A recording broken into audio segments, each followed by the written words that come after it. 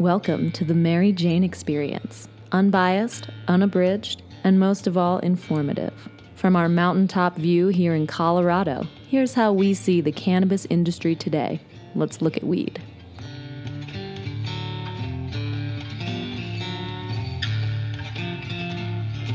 Welcome, everybody, to the Mary Jane Experience. I was about to call myself Strawberry Sequoia. And for a second, I was like, wait, what's my name? Hello, Miss Sequoia. Hello, Miss Sequoia. It's a nice beard you've got there. No, sorry. Nice. This is Casey Jones alongside Strawberry Sequoia, coming to you from the Green Room Studios in Boulder, Colorado, home of the Mary Jane Experience website and podcast blog. This is a fun one. It is fun. Because this is not out there in the mainstream media, I will say, but it is something that we've considered. That we have a dog. We go to Farfels Farm just down the road here. We like to pick up treats, and we see CBD products in there. So that got us thinking a little bit. Today's episode, that's right, we're talking cannabis and veterinary medicine. Strawberry Sequoia, as always, set this one up. Who'd you talk to? What'd you talk about? I interviewed Steven Sattal. Thank you so much for having me. Of course. Who is a registered veterinary technician, but also one of the first veterinary cannabis counselors specialists in the country. He's an educator, so he goes around and educates and speaks on the subject. He's an exotic specialist. Interesting. What does that mean? So he works with exotic animals like primates and elephants. Oh, interesting. But he also works with every pretty much type of animal. So he has this super stacked resume. Yeah, a broad range of knowledge, we'll say, in the veterinary world. But he's gotten into the cannabis as medicine for animals. And so I was really curious about the industry, how it is used for pets and animals. So basically what we're going to cover in this episode is how did Steven find this path into veterinary cannabis? What are the different types of cannabis products that he uses for animals? We'll go through some of the stigma in the veterinary world relating to this. As always, there's going to be a stigma. Yeah, I mean, it's in the human world and apparently very much so in the veterinary world. So leading into the state of the actual research and data that they have, and learning a little bit about the endocannabinoid system of animals versus humans, how those differ, the different ailments that can be solved in animals with cannabis, and a whole bunch more. Steven had a ton of information. Awesome. Super interesting stuff. So let's jump right in. As I said, I wanted to start out with how did Steven find this particular path in life? Veterinary cannabis. Yeah, it's kind of an off the beaten path one. Exactly. So let's just hear it from Steven, what his story is and how he got started. Cool. Yeah, that's a great question, and you're absolutely right. I have quite the resume and things behind my name, which I'm really proud of and excited about, because I try to share all of that knowledge with everybody that I come across. I think in medicine, and especially on the nursing side of things, there was this mentality before with other generations of kind of hoarding that information, and I'm all about dispersing that information so everyone can be just as great and elevate patient care. As far as getting into the whole cannabis side of things, so a couple of my certifications are specifically related to anesthesia and pain management, and I have to be honest in that I was very Western-minded when it came to medicine and utilizing drugs and particular molecules that are created by pharmaceutical companies to treat pain and anesthetize animals. And then just from recreational experience with cannabis in particular, and then some medicinal uses, I thought, this would be really good for some of those palliative care cases where the animal, has terminal cancer or is just very, very old and losing weight and doesn't have that muscle mass because they're not getting enough calories or exercising enough because they're so painful from things like osteoarthritis. So I started introducing cannabis products, mostly hemp-based products, into practice. And what ended up happening was I would have these really sick animals, and the owners were interested in euthanizing their animal at a set date because their quality of life had decreased so much. And anyway, we started using these different products, and that euthanasia date would pass. And I would say, hey, to the owner, like, I thought we were going to be doing X on this date. And they said, the quality of life for my pet has improved so significantly with these particular cannabinoid molecules that we're not interested in doing that anymore because it's working so great. And then I thought, well, if it's working so well in these kind of terminal cases, let's bring this on to non-terminal cases because I felt a little bit more comfortable with the dosing and got just more comfortable with the practice of using cannabinoids as medicine. And again, see the same great success and interest with owners. It snowballed from there. I dove deep in after that. Yeah. I love how Steven started to use cannabis with his terminally ill patients, people coming in with dogs suffering from great amounts of pain that were using cannabis products and all of a sudden didn't have to put their dogs down. Yeah. That's beautiful. Kind of almost sounds similar to the way a lot of people started to use it, terminal cancer patients and things of the nature. Exactly. Yeah. I think we're going to see a lot of similarities between the two in this episode. So, of course, he started to see, okay, well, this is so effective. This is doing great things. And let's see if we can use it for more than just the terminally ill. Yeah. So I wanted to ask him to just explain to us the different types of cannabis, hemp, cannabinoids, or whatever other things that he actually uses in practice. Surely, out of my own curiosity, are there THC Delta-9 products that can be used specifically for pets, or is there anything developed specifically for pets? I don't think it's out of the question from what I got from Steven, but as we'll hear further into this, the way that animals' endocannabinoid system works, they have a tendency to get a lot higher on way smaller amounts. So it's really hard and potentially a little more dangerous to use. Got it, to administer full doses of THC. But I think especially in terminally ill patients and for things like chronic pain, it could certainly be possible in very small doses. For useful. Cool. Well, let's hear what Steven had to say or what he's using in veterinary sciences.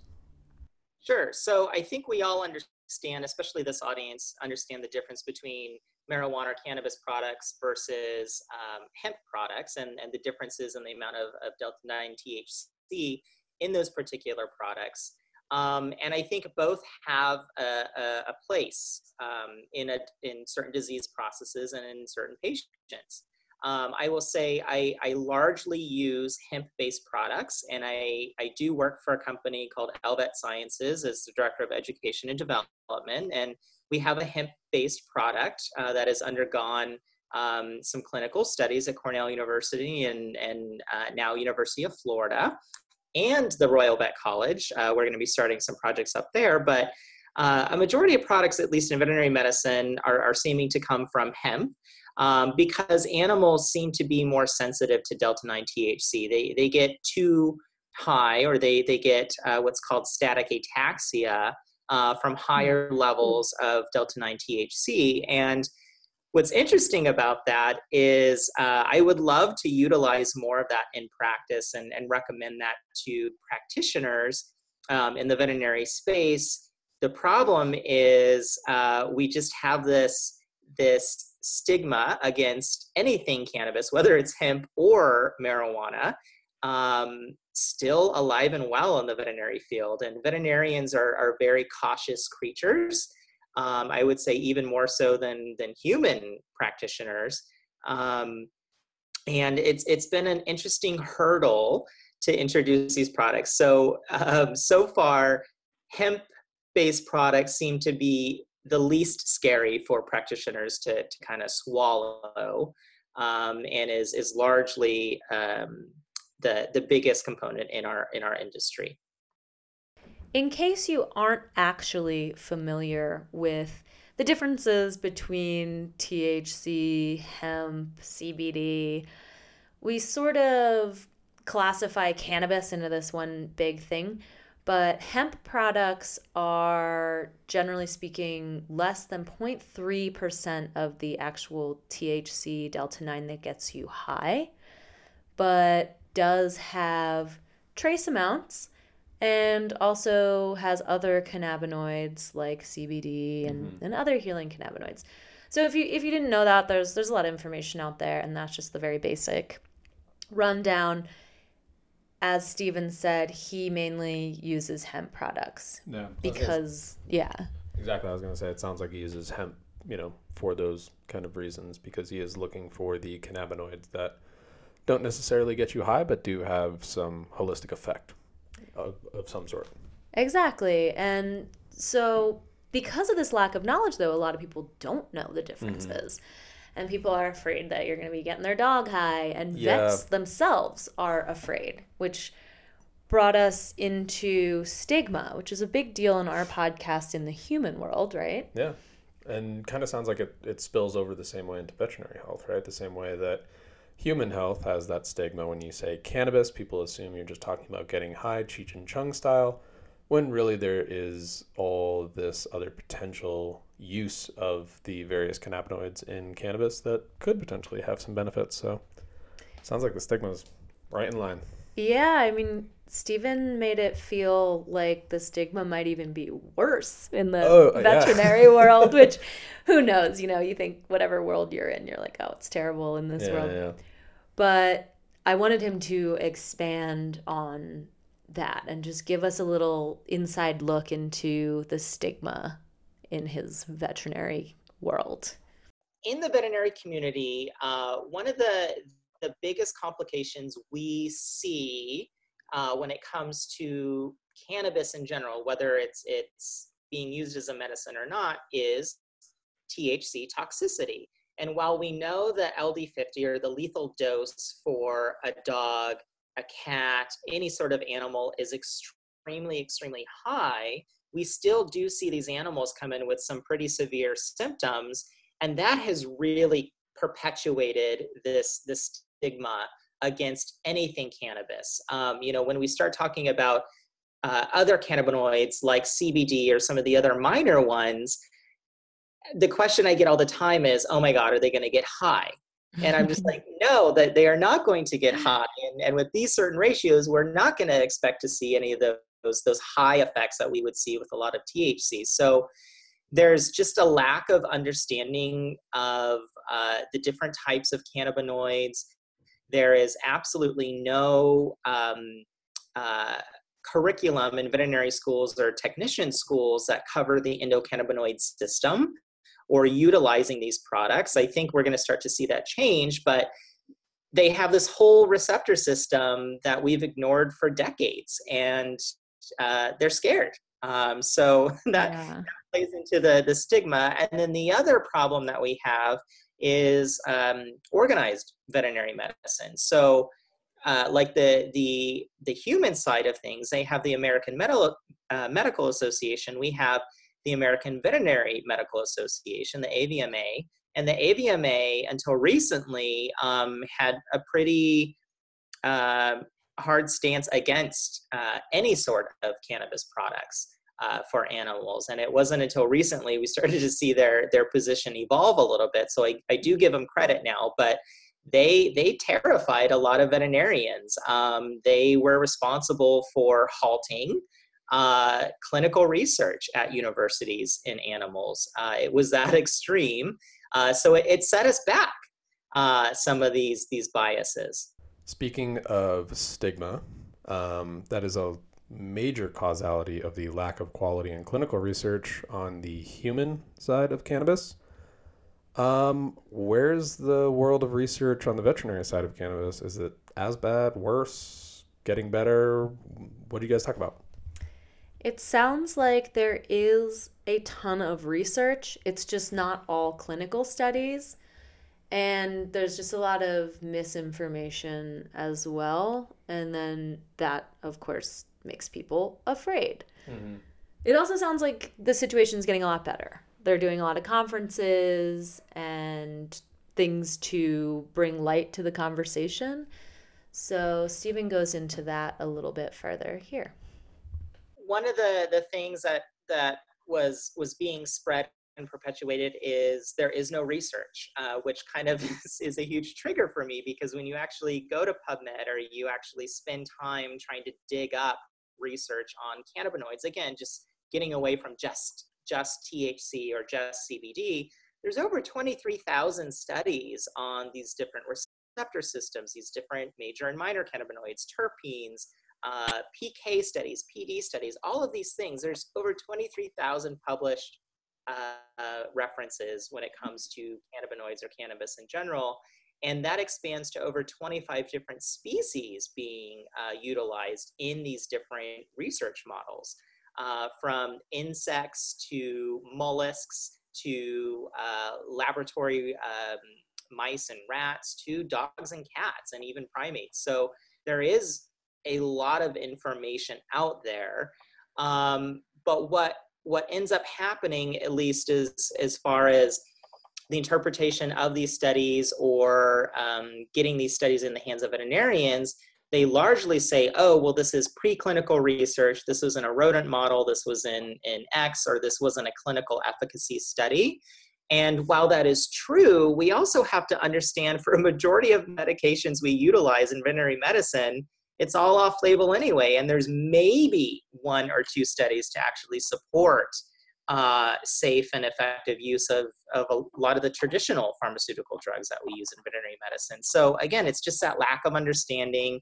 That's that example that I just shared about only having 1 or 2 studies for traditional pharmaceutical drugs. That's an argument I bring up quite a bit when I'm trying to educate practitioners on safe and effective use of cannabis type products. And then they sit back and they're like, wow, I guess you're right. Like, this is all off-label use, or, there isn't really studies. This is just historically what we've done forever. And I'm like, see, you're using a product you have no science for, when here I have 45 studies on the uses of things like CBD or THC for clinical symptoms related to a certain disease process. And they're like, oh, that's surprising. I'm like, yeah. So let's stop perpetuating some of those lies that you've been taught. It's crazy.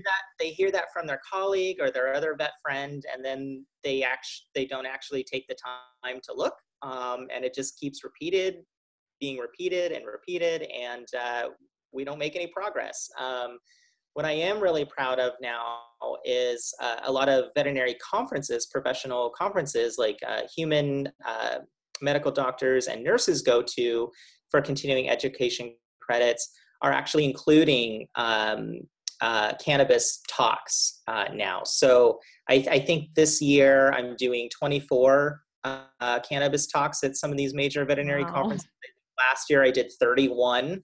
So it is growing every year. And there's even a veterinary cannabis specific conference that's organized by Dr. Kasara Andre from veterinaricannabis.org, where it's nothing but cannabis related topics in animals for 2 days, which is really fun.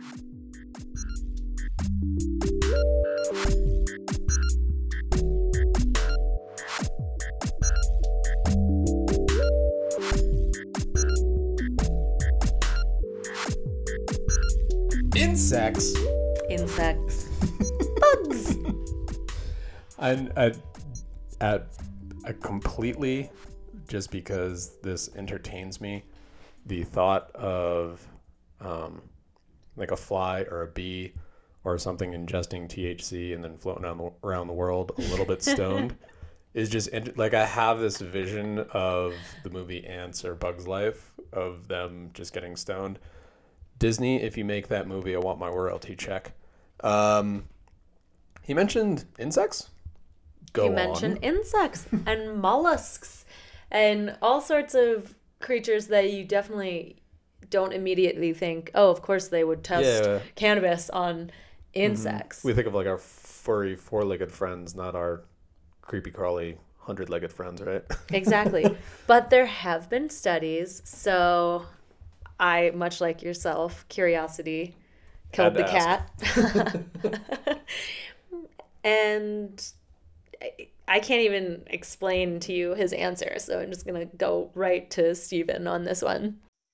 The insect thing is really interesting. I love receptor theory. So those are those little things that actually utilize these molecules and tell your body how to work, essentially. Mm-hmm. And in insects, it's interesting. So I was researching the CB1 and the CB2 receptor, looking for its ortholog or where it genetically came from, way down in evolution. And we start to see the development of these particular receptors, these G-coupled protein receptors, in lesser species. And what we see is the formation of these receptors that are receptive to phytocannabinoids in things such as sea hares and other types of mollusks. But then what we don't end up seeing is these receptors forming and sticking around in insects.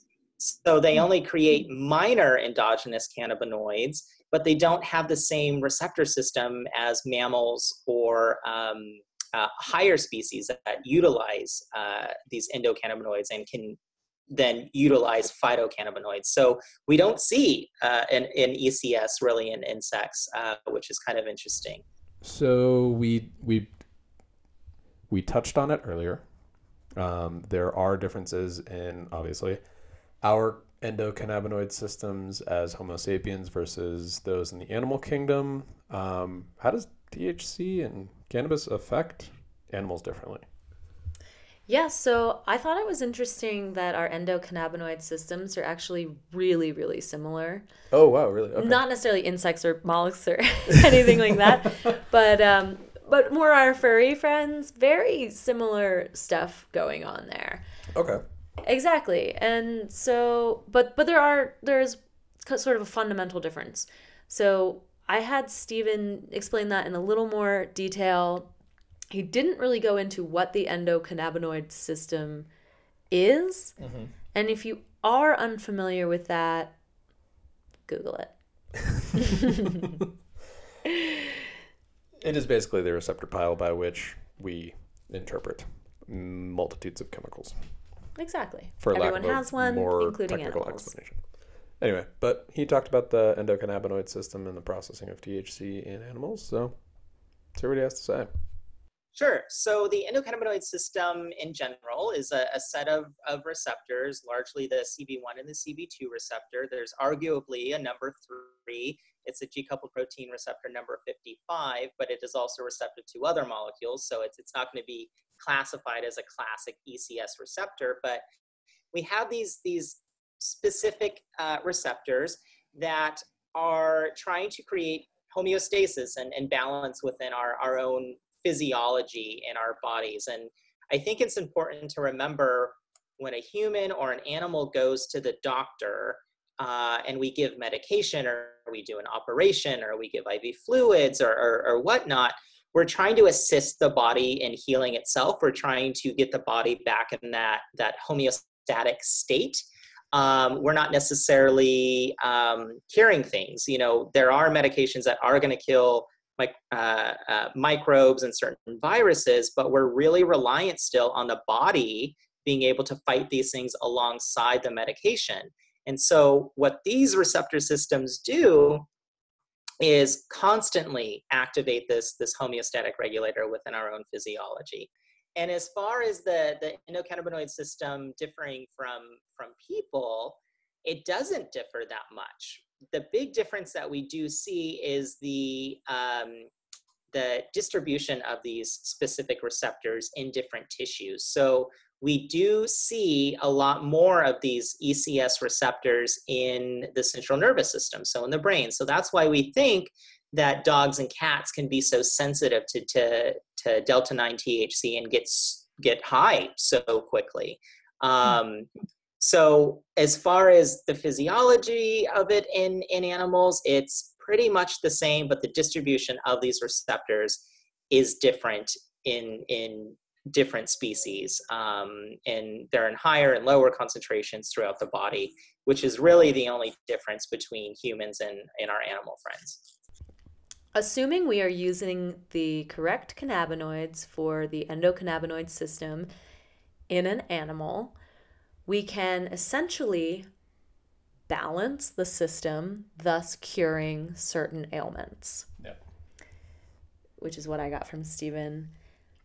And some of those ailments that can potentially be solved using cannabis are very similar to what we see in the human world. Yeah, I would imagine the intention or the intentional use of cannabis in veterinary science is very similar to that of people science. You know, anxiety, pain, seizures, the like. So we'll let Stephen talk about that. Right now in the literature, we technically only have one clinical study using a hemp-based product in dogs for osteoarthritis, so a chronic pain model. With that said, we have several studies in the works for different things, and plenty of anecdotal evidence and experience with a lot of the same conditions that we are trying to utilize these molecules for in humans. So definitely acute pain is one of them. Anxiety is one of them. Seizures, we have two great studies going on right now. We have one out of Colorado State University, and we have one out of the University of Florida with Dr. Joe Washlog's lab. We have interest in cancer. So we have one completed in vitro study, and we have an in vivo study with utilizing these different molecules for cancer patients to hopefully slow down or even kill cancer cells. And I think it goes without saying, we know that cannabis and hemp products are definitely good for some of the symptoms related to chemotherapy or even radiation. So we know we have good benefits there, but we also want to test to see, hey, what kind of formulas can we use to actually kill some of these cancer cells in animals as well? So basically everything that we see in humans, we also are seeing in animals. We always talk about this. We hope to see some replacement of pharmaceuticals with the use of cannabis. Did you guys talk at all about pharmaceuticals and what that looks like or what the landscape looks like in the veterinary world as well? Very briefly. Currently in the veterinary world, mostly what people are doing is kind of doubling down. Okay. So you're on your pharmaceutical and you're on your cannabis supplement, and a lot of people, according to Stephen, end up saying, fuck the pharmaceuticals, my dog's feeling better with just the cannabis. That's good. So it looks like people are having positive responses there. Nice. That's good to hear. And Stephen just had a very brief little excerpt to say on this, so we'll just hear it from him. Hear that, yeah. I think both examples are relevant in veterinary medicine. So we have a certain population of pet owners that want to use cannabis in lieu of traditional pharmaceuticals. And then we have a population of pet owners that want to use it in conjunction. And then we have kind of that mix in between. And I think both are appropriate. in my experience so far, talking to clients, the ones that, wanted to stay on traditional medications and add this as an adjunctive therapy, what ends up happening is it works so well for them that they start decreasing traditional pharmaceuticals on their own. I can't recommend doing that, but it happens. And then they come back for a recheck and they're like, Fido hasn't been on this nonsteroidal anti-inflammatory or this traditional anti-seizure medication since X, because it seems like these products are working so well. And we kind of, look at them and scratch our head and say, well, you didn't necessarily follow our advice, but I'm glad it's working. So we do see both scenarios often. So speaking of use of CBD for pets, side effects? Question mark. Well, Yeah, so much like anything that has a slightly altering effect in the body, there can be some side effects. One big one being lethargy. I mean, which actually can be an advantage. Often you need to sleep to heal. Am I right? yeah, true. Occasional diarrhea, which could also just be the form of. We've all had a dog that's eaten too many onions. Yeah, so it could be the treat or the oil. And it basically, it sounds like it's generally safe. There's really not many side effects. Yeah. Probably safer than pharmaceuticals. So is the lethal dose, is there a known lethal dose for CBD? I mean, I guess this depends on body weight of the animal, what is wrong with them, age, etc. But exactly. Is it similar to cannabis in humans where it's like millions of parts per billion? Yes. No matter what. Like there's no too much. The lethal dose, the LD, is so high that you're never going to accidentally give your pet that. Like if your pet gets into the bag of CBD treats, he's probably going to be all right. It won't even matter. All right. Well, that's good to know. Not something to worry about. Pro tip for all you dog owners. Yeah, they certainly are. And I do want to put a word of caution out there for all these things coming to market. It is really important for pet owners to do their due diligence in researching the product that they're going to use. Has this product been tested, which I would say a majority of them haven't, as far as safety and efficacy in an actual animal model. And then certainly, just like we tell human patients to ask for a certificate of analysis to make sure we're not giving them some contaminants that are going to make them sick, and then they're going to blame this illness or the side effects on the cannabinoids in the particular product, and then we just again perpetuate this negative stigma. So we have to do our due diligence as consumers, practitioners, and patients with what product we're choosing. As always, we would love to hear from the experts about finding quality product out there. You talked about finding good CBD products. What did Stephen have to say about that? Pretty standard industry answer. Yep. Do your research. Ask for a certificate of analysis. Go to a vet that you trust that's open to these issues and these ideas. Yeah. And just that's it. Yeah. Do your research. It just comes down to that. Make sure you have quality resources, research, and information to operate on. As always, when you're using cannabis in any way, shape, or form, either for you, Fido, or Squeakers. Squeakers? So cute. My friend had a cat named Squeakers when we were growing up. I don't know. What are some of the top questions about this subject? What are the things that keep coming up? That is a great question, and that is the exact question that I asked Stephen. So let's hear it from him. The top questions he gets about veterinary cannabis. I think some of the top questions we get all the time in the veterinary space is certainly about dosing. And that can be a little bit tricky because each animal, depending on the health of their endocannabinoid system, is going to react differently to different products and different ratios of cannabinoids in these particular products. So dosing can be tricky, and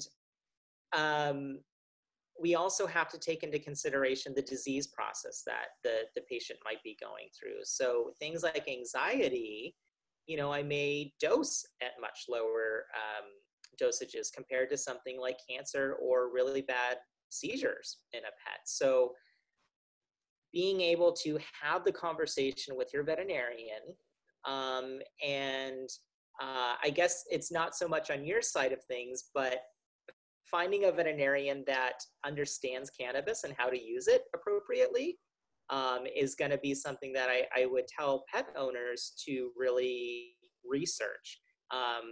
Again, going back to the stigma and bias against cannabis products, most veterinarians, even though they may know a little bit about it and they can start the conversation, you're still going to hear a lot of, oh, I can't talk about that, I can't recommend this, or I'm going to pretend to not know anything about it because I'm scared by these biases I've been ingrained with.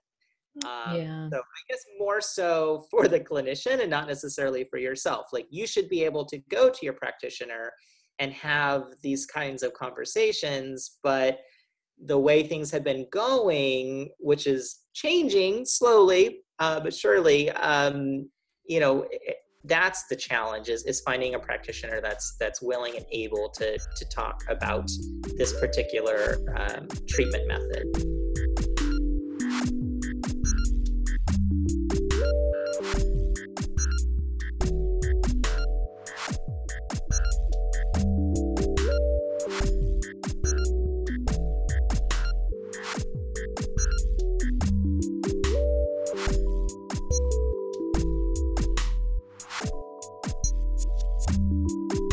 Well, I don't know. That's all I've got. Do you have anything else you want to add? Yeah, I think the one thing I would add that I probably should have put in there earlier was when your animal is on particular medications and you want to have this conversation with the vet, even if you assume that they are not going to understand or want to talk to you about this method of treatment, it is really important you tell your veterinarian that your pet is going to be on a cannabis or hemp product, just because there is always a potential for drug interaction. It is, again, not something that we see a lot of in veterinary medicine, just like we don't see that in human medicine, but it is something to be cautious about, and we should inform our animals veterinarian that they are on these things that could potentially have a drug interaction. Very good information to have. Well, Stephen, thank you so much for your views and your insights into this industry. It's really fascinating, and I'm excited for everybody to get this information. I appreciate it. Thank you so much, Emily. Thank you. Have a great one. You too.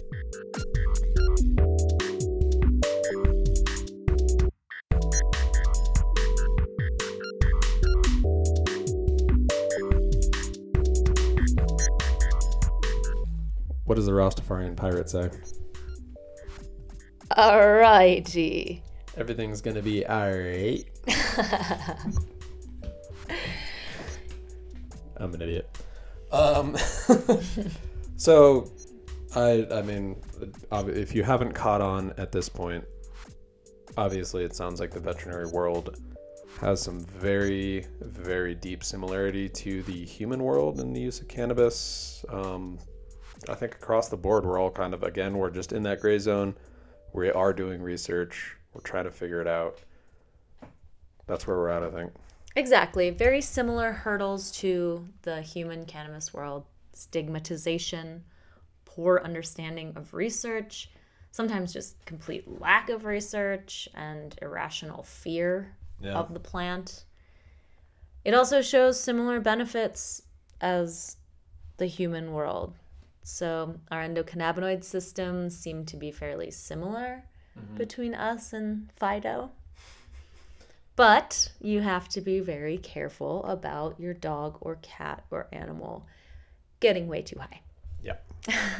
Sounds like it affects them a lot worse than it affects us. Yeah. Which makes me wonder, like, and I'll incriminate myself. We had a dog in college in one of the houses that my friend lived in, and we always loved blowing bong smoke in his face. Like, I don't feel bad. Poor dog. I know. I genuinely feel bad because, of course, when we're in college, we're like, oh, let's get the dog high too. He'll love it.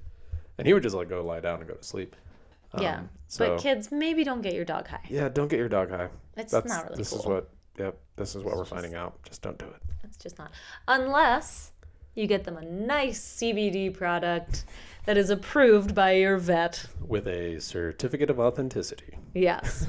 Because much like the human world as well, the CBD world is still a mess. It is a junk show at best at this point. Yeah. But we're figuring that one out too. So, all in due time. And generally, the negative effects, even of THC, if your dog gets too high, they're not that bad. Yeah. And the benefits can be great. True. So all signs are pointing to good. We like hope to find out more in the future. Yeah, this was a fun one. Again, like every now and again we pick a topic and it just is interesting and off the beaten path, and yeah, I kind of enjoyed this one. I really enjoyed this. Yeah. I honestly I want to know more now. Again, every single time we do one of these, it just scratches the surface and causes us to think, oh man, we could do an entire podcast just on cannabis use in veterinary health. Yeah. But I'd love to hear stories too. So if you have a pet that has been ill or had any issues whatsoever and you used cannabis to cure or help any of those issues, I would love to hear your story. We have a success story in the family. Petey? Petey. Yeah, my touch on that a little bit? parents' dog, Pete, he is a tiny, mighty little Jack Russell. He is a 16-year-old Jack Russell with 2 brand new surgically replaced knees, and he continues to run, I'm not kidding you, miles up and down a mountain all day, every day. He's as spry as a spring chicken. He can't see anything, but He's a little blind and deaf now. he loves to play. He still plays fetch. Yeah, he was going through some serious kidney issues there for a while. He was kind of like lethargic, wasn't moving great. And he wouldn't eat. Yeah, that was the biggest thing. He wouldn't go outside to go to the bathroom. Exactly. He wouldn't eat. He wouldn't go to the bathroom. So your mom used CBD tincture, was it? Yes. So she put the CBD tincture on, his favorite food that he might eat. Yeah. And it started to make him feel better. Yeah. And slowly but surely that, and I think she also used some special nutrients on his food. So there's a little combo effect could have helped, or even just the oil itself could have, greased his insides and helped that side of the world too. Yeah. We don't know. It worked. I can say that I've seen it work.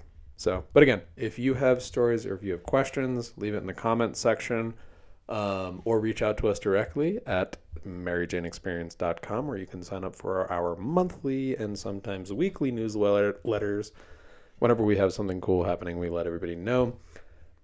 We're still doing the Mother's Day. Nope, by the time this comes out, the Mother's Day raffle is going to be over. Thanks everybody who bought raffle tickets. We're definitely doing that again. It was a huge success. Woo! Next one's going to be even better and bigger. That's it. Strawberry, anything else? As always, we love you. Thank you so much for listening to our podcast, for sharing your ideas and comments. We really appreciate your feedback and your support. Yes. Thank you. For Yo, potheads are great. Potheads are just wonderful people. Potheads are just real swell. And with that, good night. Good luck. Adieu. Adieu, my beautiful, Arrivederci. Bitches. All right, good night, you beautiful potheads. Have fun.